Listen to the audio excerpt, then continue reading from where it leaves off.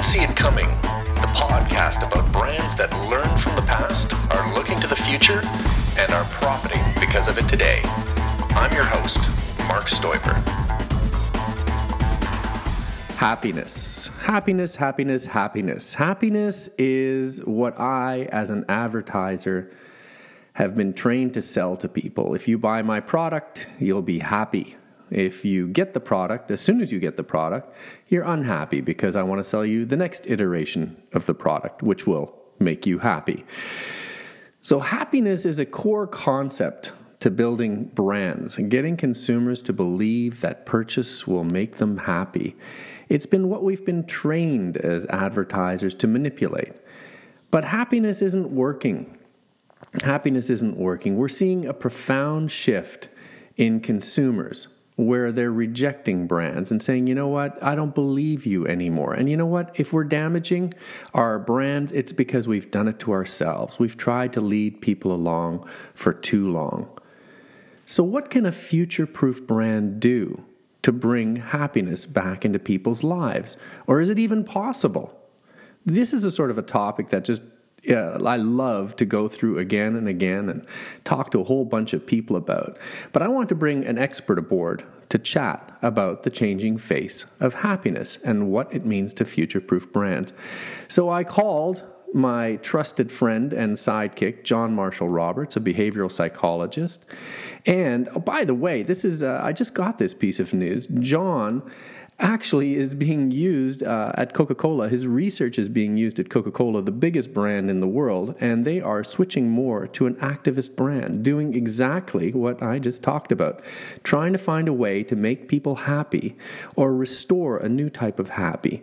And they're using John's research actually to trigger that. So John does know what he's talking about when it comes to happiness and how it affects people and how it should affect brands. So John, congratulations on that bit of news with Coca-Cola. Oh, well, thanks, Mark. And, you know, that's insider stuff, so don't let anybody know. Okay? No, I'm not. No, nobody's going to hear. Don't worry. I haven't pressed record yet. No, yeah, it's all good. It's all unofficial. Okay. It's all... John, I love talking to you because you are an expert in the human mind. In fact, you're digging into a whole deeper area that you and I are exploring together called the voice code and how we manage to lock ourselves into certain ways of thinking. You're bringing a book out right now called The Voice Code, right? Right. It's coming soon. Coming soon. All right. Well, we'll go into that a little bit later, but let's dig into the main topic right now. Happiness. What the heck is happiness anyway? Well, that's a great question, isn't it? We certainly all seem to want it, but it hasn't really been well defined. And the Voice Code, the book that I'm releasing, really offers a new perspective that, in some sense, is highly scientific, common sense. And it's an equation. We discovered it was an equation looking at the evolution of how people think. We kind of decoded the basic structure of the human mind, believe it or not, and how our unconscious mind frames our perception. And you mentioned Coke before. Basically, the word I got from Coke was that they actually were using some of this worldview research that I wrote about in my first book to justify, shifting their brand strategy. And that's really, how that link got in there. But basically, these worldviews are really a well-established frame of reference. And the Voice Code is a powerful discovery, which has finally helped us maybe shed light on a lot of different topics, happiness being one of them. Here's my simple take on what happiness is through this Voice Code lens. It's just our natural state. Happiness is our natural state when we're really being ourselves. Right. How's that for simple? Well, that's really simple. I mean, but you look at anthropologists, and anthropologists, the first rule is don't mess with the native culture. Go in, study, but don't stick anything in because you don't want to upset their natural state. And I wonder if, consumerism or companies going in and trying to sell people stuff, it upsets their natural happiness. It forces them into unhappiness. Okay, so in capitalism, we have this great, idea which was like if we could get people to associate happiness with the consumption of goods, right? Then they'll spend money and start chasing after it, right? And they'll want more and more, and then we'll make money, and then we'll be happy because we have money, right? Of course, now that mindset is us chasing happiness in the same way through trying to sell stuff so that we can have money and believing that it exists outside of ourselves. The whole scenario is flawed. But it is very common, and according to our research, it is a natural stage of growth that we go through en route, to true happiness. We go through the stage of learning to seek outside ourselves for that which is only within us, right? It's part of the natural evolution of the human mind, according to our framework. But it reminds me of this awesome parable of the musk deer that I read or heard of back when I was in college. Basically, and I don't know if it's true, but I'll say that it is true. There's a deer called the musk deer, and I believe that's in India. Right. And every mating season it gives off a scent, right? And that's why they call it the musk deer. And of course, we don't like the smell, but other musk deer just love that smell. So whenever it's that time of year, they go off and they smell that scent and they go running and they find their mate, right? But X number of these deer, what happens is they end up, going into going over a cliff or getting caught up in the underbrush because they're chasing. They get the scent, they're chasing after it, but what they don't realize is that it's their own smell, right? They're chasing after their own scent, and so they just end up, going off a cliff because they can't find what they're looking for because it's inside of them. And I think that that's kind of what goes on when we get into this consumerist model of happiness, is we follow our own scent right off the cliff. But eventually, if we don't break a leg or whatever, we stop chasing and we find out that it was within us all along. And I think that for brands today, that's the whole message, is to try to help people discover their voice, find their voice, and recognize that they already are happy, right? And kind of get back to center, right? To help people remember who they are underneath all the chasing and all the schemes to try to find outside what they'll never find. Now, and so I think that's where we're at today. Now, hold on, though. But you said that this is a natural course of evolution, that we as humans go through a course where we start to seek outside for things that are already inside us. Is this is a natural thing that we're going through? It is part of the natural process. So I try not to get all geeked out on the research, but basically we found that there are 12 stages of, for lack of a better word, consciousness, 12 worldviews that start in the womb, and they end. Stage 12 would be, the masters, from who founded great religions, Buddha, Jesus, like these characters. So that we're all, most of us, somewhere in between the top and the bottom rung of this sort of 12-step ladder. But it's an interesting ladder because what happens is the first 6 steps are kind of like going up a mountain, and that's where we turn from an innocent, happy baby, right, to a full-grown adult who's completely bought into our ego as who we are, our self-concept, right? We become one. Who are you? I'm a brand strategist, a father of 3, and I have a Lexus or something, right? So we grow to see ourselves as identified with our roles and with our belief about who we are. Now, obviously, as a baby, we didn't have all that, so who were we then, right? There's some timeless aspect of us that we lose touch with when that happens. So at stage 6, we're pretty much what I call frame locked, completely locked into a limited frame of reference based on beliefs that have been socialized into us. The next 6 stages of that journey involve unlearning everything that we learned on the way up that mountain so that we can remember who we are, right? And so we're almost like recovering our natural state again, but this time we're doing it consciously, as a full-grown adult. So yes, getting frame locked by our ego is really a big part of being a human. It's like this amazing journey where we go up, down this mountain, and we end up where we started again, but we know it for the first time. That's what we found with Voice Code, which is pretty awesome, right? It starts to make sense of a lot of these, anomalies of history. These spiritual and social leaders like Gandhi, who just seem larger than life. Through this framework, what we see is that they were just like us, It's just that they unlearned a lot of that ego identification, and they began to really be happy, and they were able to sort of stand for stuff without fear, and they began to really be great. You have to be happy to be great. And, how are you happy? You have to know who you are, self-knowledge. And that's what I call our voice. So the voice code is really about us finding our voice. There's a part of us which remains undamaged and, it's like the sun. It's hidden behind the clouds of our beliefs.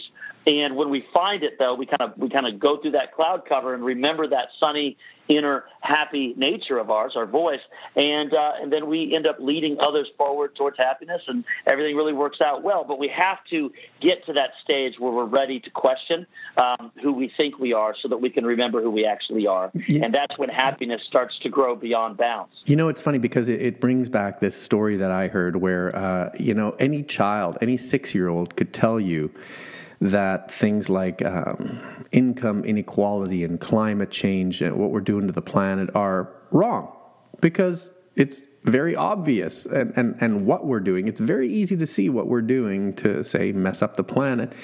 They say it takes a lifetime of education at the best schools and learning in business to unlearn those fundamentals and make it into an intractable problem. It's getting back to, guys, you pollute, it makes bad things happen, and then it takes a person in a suit with a very serious expression to try and rationalize that away. But yeah, if you just look at it like a kid would, and happiness, I guess, is the same way. We start off just having a green field and a playground, and we're super happy with that, and we're happy with our friends, and we're happy with our family, and then it takes a lifetime of learning to make us unhappy. And then what you're saying is that, what you're working on right now is getting people to realize that and then take these steps backwards away from that unhappy state to rediscover what they already had inside them. Yes. It reminds me of the poet, I believe, was it T.S. Eliot, says, we'll never cease exploring, and at the end of our exploring will be to arrive at the place from which we started and know it for the first time. Oh, that's really nice. There's this circular journey that we're all on. And as I understand, this is the human journey. What's really interesting about it is that we're at such an inflection point of history. I really believe in capitalism, actually, to be honest with you. I don't know if that makes me popular with some people in my audience, but I really believe in capitalism. I just think we're moving into its grand phase. I think what we're moving out of was a phase which is kind of like, the Wright brothers plane of capitalism, where we were, so enamored with the idea of profits and stuff that we kind of threw the baby out with the bathwater, right? And the baby being our happiness. But I think that set us up just perfectly to now shift, in the changes in technology, to shift into this new phase where, the happiness and money and currency and meaning and all this flows together as part of a whole. Because the word, I believe, happiness actually roots back as a similar root to the word whole, right? Happy, whole. We can't be happy when we're compromising our inner, happy self for external success.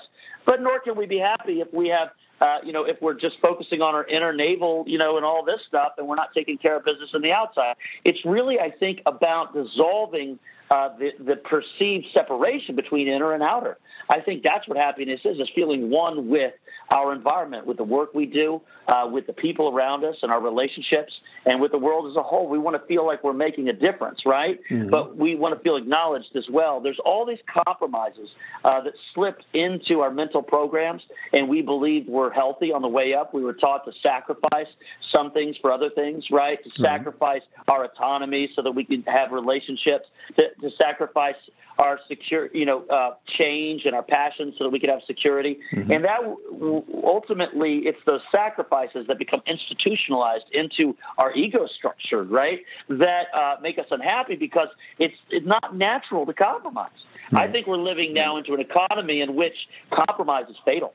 We have to really stand for what our passions are and bring it to the world with an uncompromising tenacity of a warrior. And I think those of us who are willing to shift thinking and learn that skill, all bets are off. We can thrive and help thrive, and that's happening all around us. The trick, I think, is developing the courage to stand for that inner knowing. When we've been taught all along that we're not an expert and that we should follow the authorities, it's a little bit tricky to really stand for our own inner authority to choose what's true for us. So that takes some practice, and that's really what my new book's about. So right. I'm hoping to help that process along. So now that's a great shifting point, though, because, there are some brands out there that I think are taking the next step. And I always go to Nike, and you were talking about Apple and Google. But Nike, to me, I think has had a glimmer of insight, because they've gone from just do it and buy our stuff, and if you have our stuff with its fluorescent colors, you'll be cool, to find your greatness. And their whole positioning is that you're already great. You've already got everything you need. We just want to come along for the ride. And give me your thoughts on that. Is that sustainable? Is that a good strategy for a future-proof brand wanting to bring happipiness back to people and not try to sell them unhappiness? Yeah, I think it's definitely a step in the right direction. Definitely. I think, though, the interesting thing, a distinction that people don't often make I would make that's important to get, if we really want to pull this off, though, is we have to get that happiness isn't an emotion. It's a state of being, right? So we can be happy, but emotions can run through us, the whole spectrum of emotions, from sadness to to grief to anger, right? All those emotions can come and go. Happiness is a state where we're not so identified that we're afraid of our own emotions, so we kind of let them pass through us. But it is a state of being, and so when we start talking about being, we get into territory that's very confusing to our brain, because our brain likes concepts, but it so often confuses the map with the territory of experience, right? Yeah. So like the word happy.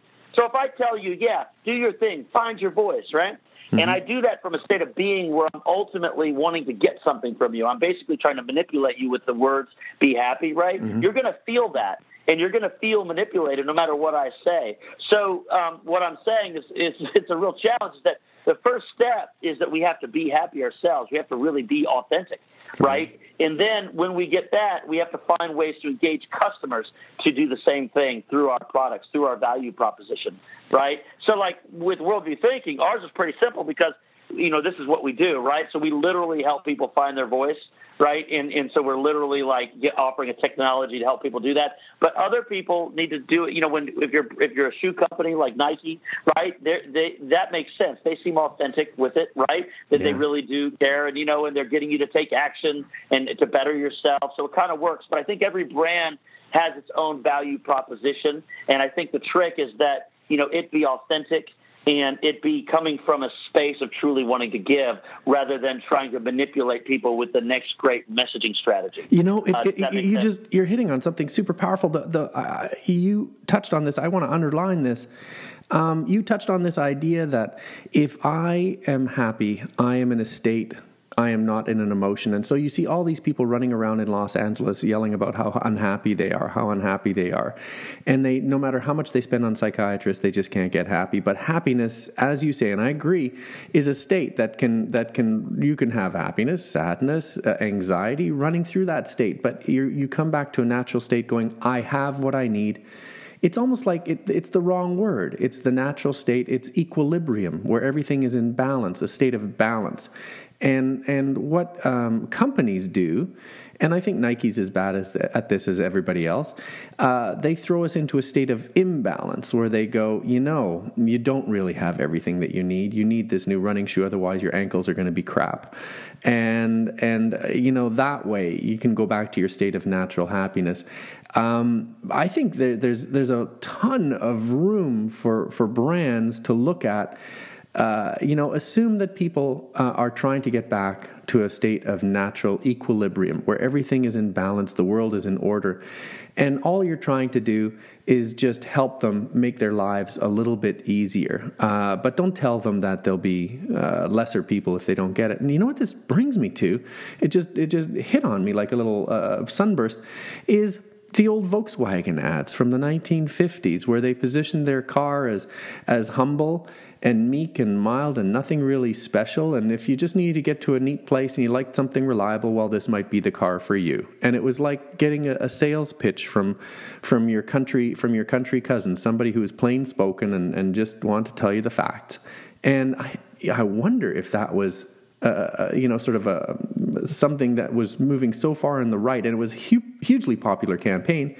And then we just marched right past it and started to build more unhappiness into our sales pitches. Thoughts on that?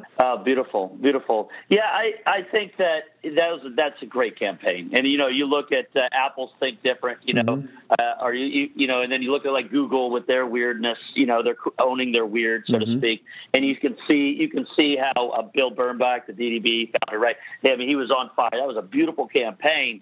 But the thing, it was so authentic. I mean, look, just to get back to the VW bug, I mean, you have this really awesomely weird, innovative, thing that breaks all conventions, right? And then a beautiful campaign that really distilled that brand essence and brought it to people in a simple, humble, relatable way, right? Like I remember one of the ads had a picture of it and it said lemon on it, right? Like the one thing a car shouldn't be, right? Lemon. And it just says lemon right on the ad. That's the only word on the ad. It's just great. It breaks the frame. See, it breaks the frame. I think though, to do a campaign like that, like you can't do a campaign like that for a stupid product. You know what I mean? That doesn't need to exist. Well, that brings us right to the core of it. All of us need to make stuff to make money, or at least we think we do. And so we end up, I love this working in tech. I work in tech a lot now. And what I talk about all the time with these guys who are launching new products is this just a solution in search of a problem? Are you just creating stuff in order to tell people that they've got a new problem they didn't know existed before? It goes right back to scope, inventing bad breath, halitosis as a medical condition. Are you inventing problems just to plug in your solution? As opposed to the Volkswagen, you need to get from A to B without any fuss, without any muss, without much money, and that it solved a perfectly viable problem. I think maybe what we're doing right now is we're so crowded in the marketplace that we're going around inventing solutions for problems that don't exist and trying to make people insecure because of it. I definitely would say that that's a game that most people are playing, and I think that what I would back up for a minute and I would question the whole problem frame. Because, if life is a problem, if we're always solving problems, right, and that's what we're here to do, and we derive our sense of self-worth from having problems to solve, right, we're basically always living in the future, right, looking for problems. We're training our mind to see what's wrong, and that's one of the chief reasons that we're not happy. So I think it's really, what was it, Abraham Maslow, the great psychologist, said that to someone with only a hammer, all problems look like nails. Mm-hmm.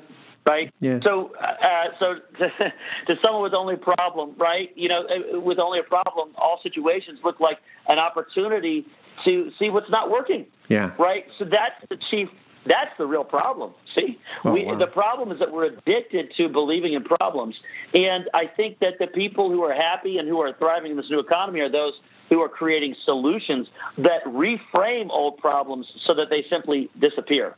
Right? Like instead of worrying about how to compete with the next guy, they're looking inside to what really inspires them, and they're connecting the dots with what the world needs, and they're innovating solutions that reframe reality for others and empower them, but not by fostering the belief that they're weak and that they're needy, right, and that they need their solution. It's really about empowerment by, in a sense, smashing the old frames and creating a new solution that renders the old models obsolete. To quote Buckminster Fuller, that's what it's all about. But you can't do that, if you're frame locked, right? Yeah. You can't do that if you bought into the fact that you need the endorsement of the approval of everyone around you in order to before you can follow you, and you have to have all the answers before you can follow your passion and trust yourself inside. Well, that's the problem. So that takes me. Is it even possible for brands to live in a world that we're trying to create? If we're trying to create a world of a natural state where we're going, let's not look to the future, constantly looking for problems to solve. Let's try to get ourselves off that hamster wheel. And is it possible for brands to even exist in a world like that, or are they just going to become like the old general store? Well, I need a pound of lard and some nails. Don't care what brand they are. There is no brand. Is it possible for brands to exist, or are they just going to go away? I definitely think it's possible for brands to exist. I think they just our thinking has to shift, right? Mm-hmm. What is a brand? I mean, brands have existed since the first cavemen started writing symbols on the cave wall. It's about a symbolic representation of a truth. right? An essence that is shared, a shared truth. Because, so ultimately our brands will continue to exist, especially those who stand for something, right, that matters to other people, right, and who are, coming from that spirit. And I think people will always need that, because we really need truths that bind. I still think brands, are serving the role that religion used to play. And for a lot of people, you know what I mean? They're representing these aspirational truths. And as long as they do that, I think they're going to thrive, because, people don't know what to believe today. They want to feel alive. They want to feel something. And brands that can make people feel and call out their better angels, yeah, they're going to thrive. But the brands who are faking it and trying to phone it in and trying to manipulate, well, obviously it's not going to go so well for them. So what you're saying is there's very much a role for a brand that is driven by a human. I keep going back to Patagonia, driven by a guy who says, my whole purpose in life is to get outside and enjoy nature and preserve nature for others and make the world a better place. And, oh, by the way, if you want to buy my stuff, that's great. It's really good stuff. People are flocking to brands like Patagonia because they hear a real story of a person who already seems to have a deep-seated sense of natural state and happiness, and they want a piece of that. So that's probably where it's going to go. Yeah, it's definitely where it's going to go. And if anybody listening is, working in and I've been in those big brands, Fortune 100 brands, maybe they get a little cynical at times. I've hung out with a lot of account planners, and it can be a little bit of a tough crowd. Bleeding open hearts don't always do well at the account planning conferences that I've spoken at. Yeah. It can be a very cynical world, the marketing world. Let me just say, I understand that, and I understand the challenges of trying to get a good idea through the rigmarole of approvals of all the managers and stuff. If you want to even do something simple like repackaging tomato cans, it can be a constant headache. So, so the idea of what I'm talking about might seem really overwhelming to someone trapped in that world. But I just want to remind, if you're in a company that is big and global, right? It wouldn't be there if there wasn't some heart, something at the core of it that's true and worthy, right? Yeah. There's something at the core of it. So, if it's a new aspirational brand, like Patagonia, somewhere where there's like a figurehead who stands for something and it's baked into the cake, and they're just on that's easier than being in a big brand that has to turn it around. But just understand the big brands can do it too. It's just a matter of shifting thinking and standing for something, right? And when we shift thinking, find out what we stand for, and remember that as a brand, then we can thrive in this new world. The trick is learning to follow that inner truth. When everyone around you is afraid to be weird, you got to be willing to be the weird one and know that they're going to laugh at you. But I as a final quote, I would just quote Gandhi. You said, first they ignore you, then they laugh at you, then they attack you, and then you win. Yeah. And that is the scientific truth, right? Yeah. So the real call is for us each to own our weird. And if you're in a big brand, own your weird, and you will succeed. I think that it's what the market is demanding. So the truth is nothing else will succeed. So the writing's kind of on the wall. I think the whole trick is we just got to own our weird. A message of hope and counterintuitive intelligence. That is what we're going to end on. John, thank you so much. Now, I want to make sure that everybody picks up your book. And it's not released yet, but they should definitely get on the waiting list. How do they do that? Go to worldviewthinking.com and sign up there. And, the official, looks like the official launch date is going to be July 25th at the latest, which will be the 4th anniversary of the day I cracked the code. And boy, am I happy to have this book writing process done, and I can't wait to share it with y'all. So please, if you like the weird that I'm talking, go sign up, and then I'll send you more. John, thank you again. Thank you so much for coming on. Thank you, Mark. It's always a pleasure. Talk to you soon. Okay, thank you. Bye. Bye-bye. You've been listening to Didn't See It Coming, the podcast about brands that learn from the past, are looking to the future, and are profiting because of it today. I'm your host, Mark Stoiber. If you want to get a hold of me, drop me an email at marc@markstoiber.com. MARC